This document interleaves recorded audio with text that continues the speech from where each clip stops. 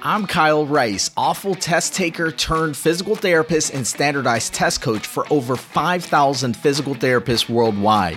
It wasn't that long ago that I struggled with anxiety, lack of confidence, and the fear of failing the NPTE. Fast forward through the challenges, the 13 standardized test failures, and many lessons learned, and you'll see the life I have today, a life filled with love, financial freedom, and a dream job that allows me to change lives every single day. I created the NPTE Clinical Files podcast to give you simple, actionable strategies along with a step-by-step walkthrough of NPTE-based questions. All of this so that you can dominate your exam like I did and achieve your dream. So if you're a driven PT student who's looking to pass the NPTE and start creating a life you love, you're in the right place. Enjoy the show. For this week's clinical file, we have Livia, and Livia is 2 weeks status post right total knee arthroplasty. During a supine active straight leg raise, the patient is unable to extend the knee fully. Upon examination, the patient can achieve full knee extension passively. Which of the following is the most likely cause of the patient's deficit? So we have A, tightness of the posterior capsule of the knee. B, femoral nerve impairment. C, popliteus muscle spasm, and D is restricted inferior patellofemoral mobility. All right, let's go up to the top of this question. As you see, we got a little bit of musculoskeletal action here. Actually, last week we went over TMJ and we had to figure out the correct pathology. Still had to understand the biomechanics with that one as well. So I'm going to test you all today. I hope that you're ready. We're going to break this one up piece by piece. You ready for me?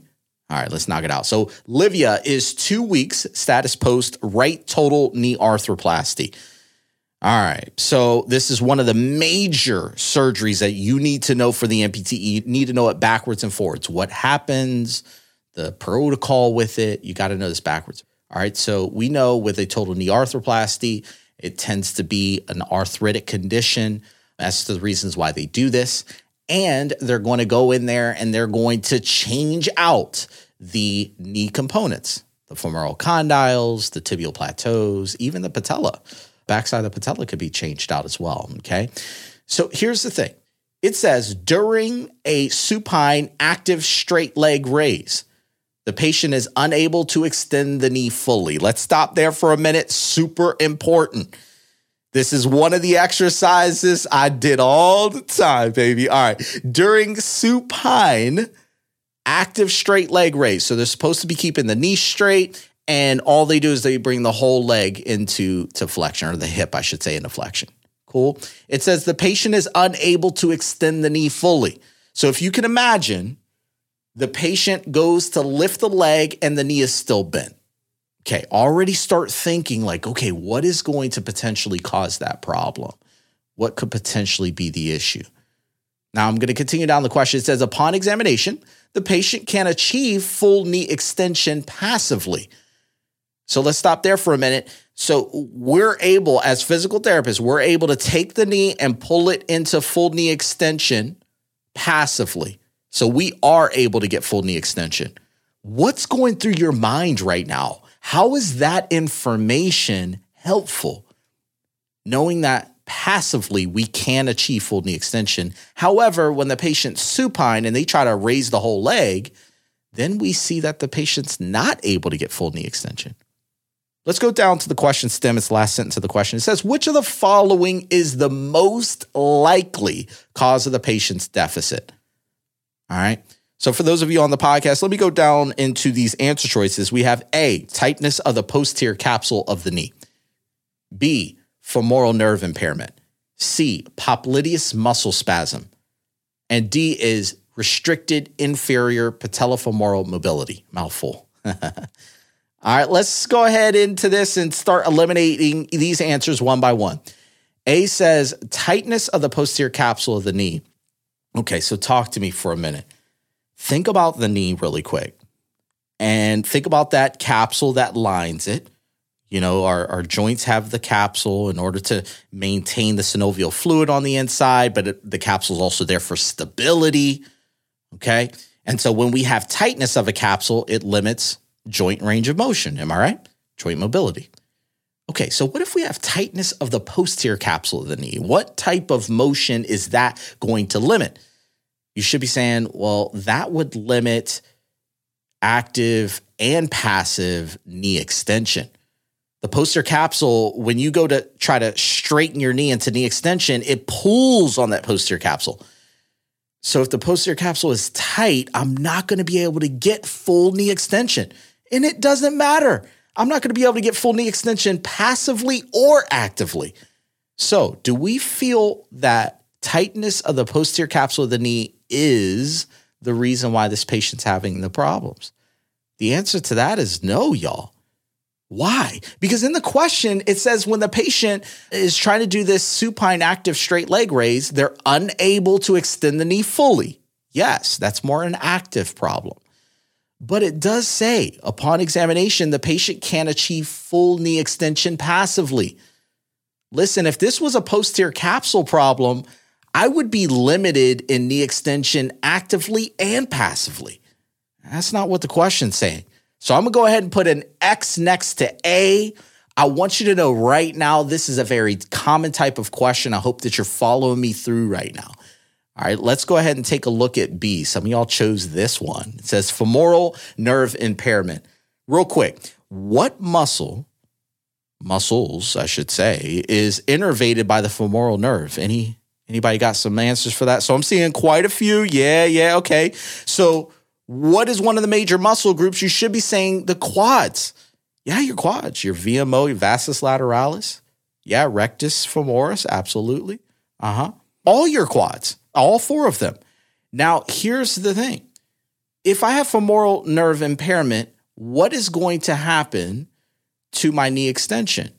You should be saying, well, when I do a straight leg raise, I'm not going to be able to keep my knee straight because the quads are going to be weak, going to have weak quads. All right. I love that.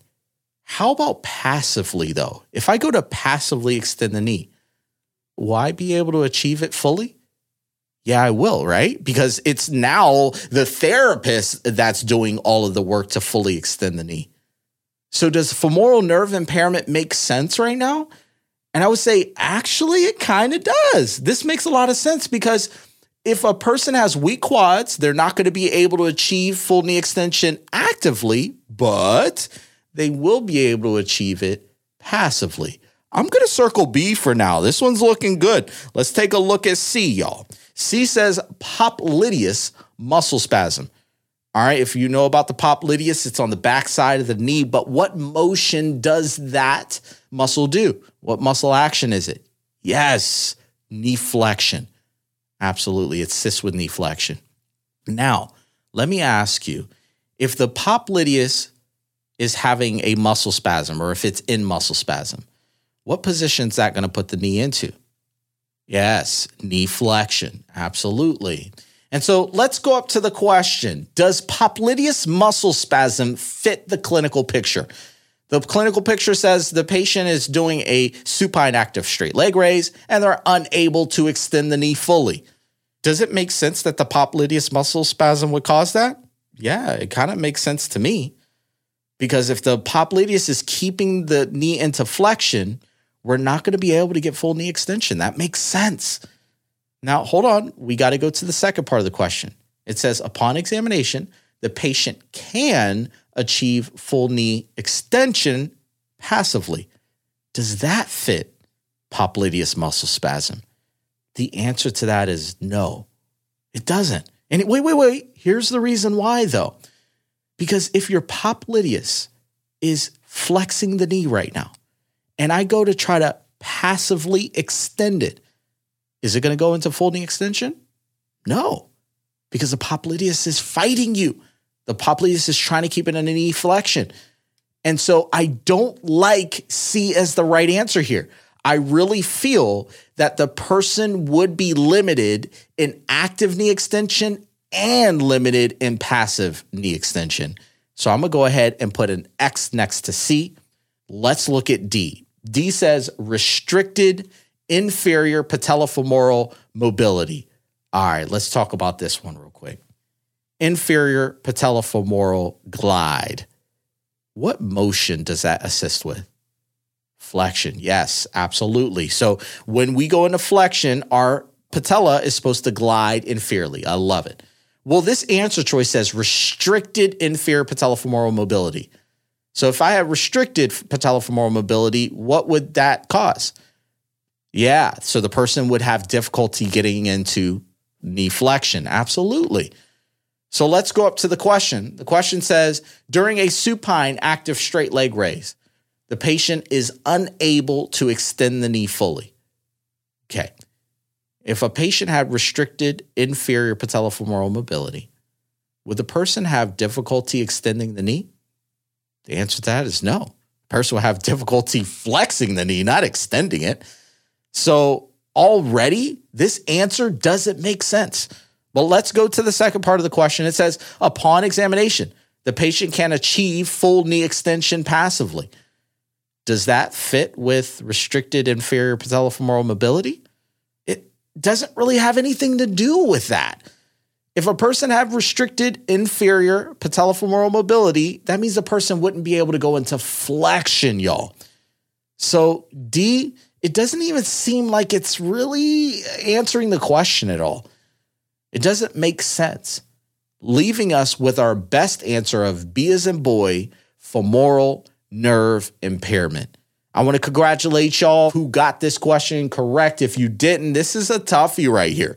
Of course, if you're listening to this just from an auditory perspective, it's even more challenging because you have to start, kind of warping this in your mind and kind of thinking about it from a visual standpoint. But as I recap this question, this is what I really want you to know. I want you to know that total knee arthroplasties are very important for the NPTE. You got to freaking know about this surgery. I need you to know that if a patient presents to you and they're doing a supine active straight leg raise into flexion, and you see that the patient is unable to extend the knee fully, there may be some reasons why that happens.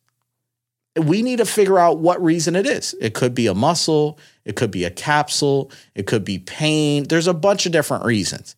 It's your goal as a physical therapist to figure out which tissue or which problem is causing this issue. So if your patient does a straight leg raise and you see that they're unable to extend the knee fully actively, but they can extend it fully passively, then I know that this is likely a contractile-related problem. It's more contractile, y'all. It's more of a muscle problem or maybe a tendon problem. However, if the patient is not able to extend it actively and they're not able to extend it passively, now we're starting to think, this may be more of a joint mobility problem, maybe capsular, could even be pain or something along the lines of that. All right. So consider that, this detail in the question, because it's guiding you to what particular tissue, bone, joint mobility, whatever it is actually causing the problem. Tonight's final answer is femoral nerve impairment leading to quad weakness. Congratulations to those of you who got this one correct. If you're a PT student or grad and you are taking the NPTE and you're getting a little confused about what you need to study, it seems like it's 3 years of freaking information. And it's like, man, how am I supposed to know this in a 3-month period? How am I supposed to go back over all this stuff and remember this for this big freaking exam in 3 months or less? If you're in that situation, I want you to first know that it's more than possible that you get exactly what you need to dominate this NPTE, even if you're 3 months or less. But you have to be effective and efficient with your time and know exactly what to study to raise your score. So if you're in that situation where you're feeling lost, you don't have the structure and direction that you need, I want you to know that we have the solution for you. What I want you to do is I want you to come right on over to my free private Facebook group, because every single Monday I'm in there dropping absolute fire and helping students just like you to achieve success on the NPTE. So how do you get there? www.nptegroup.com. And if you haven't already gotten our free musculoskeletal cheat sheets, we got 10 free ones that are out there. It helps you go over tough MSK concepts in less than 5 minutes. You can't beat it. How do you get there? Go to www.nptecheatswithanas.com. So whether you're on iTunes, Spotify, Ghana, Overbreak, wherever you're at in podcast land, go to the show notes, click the link in there, and you can get it. Hi, this is Kyle, and thanks for downloading the podcast. I always enjoy spending this time with you, and I hope that you leave today feeling motivated and with a better understanding. Make sure to subscribe to get new mock NPTE questions each week. I deeply appreciate your support. It helps keep this mission going. And as I always say, keep learning, stay committed. I'll see you next time.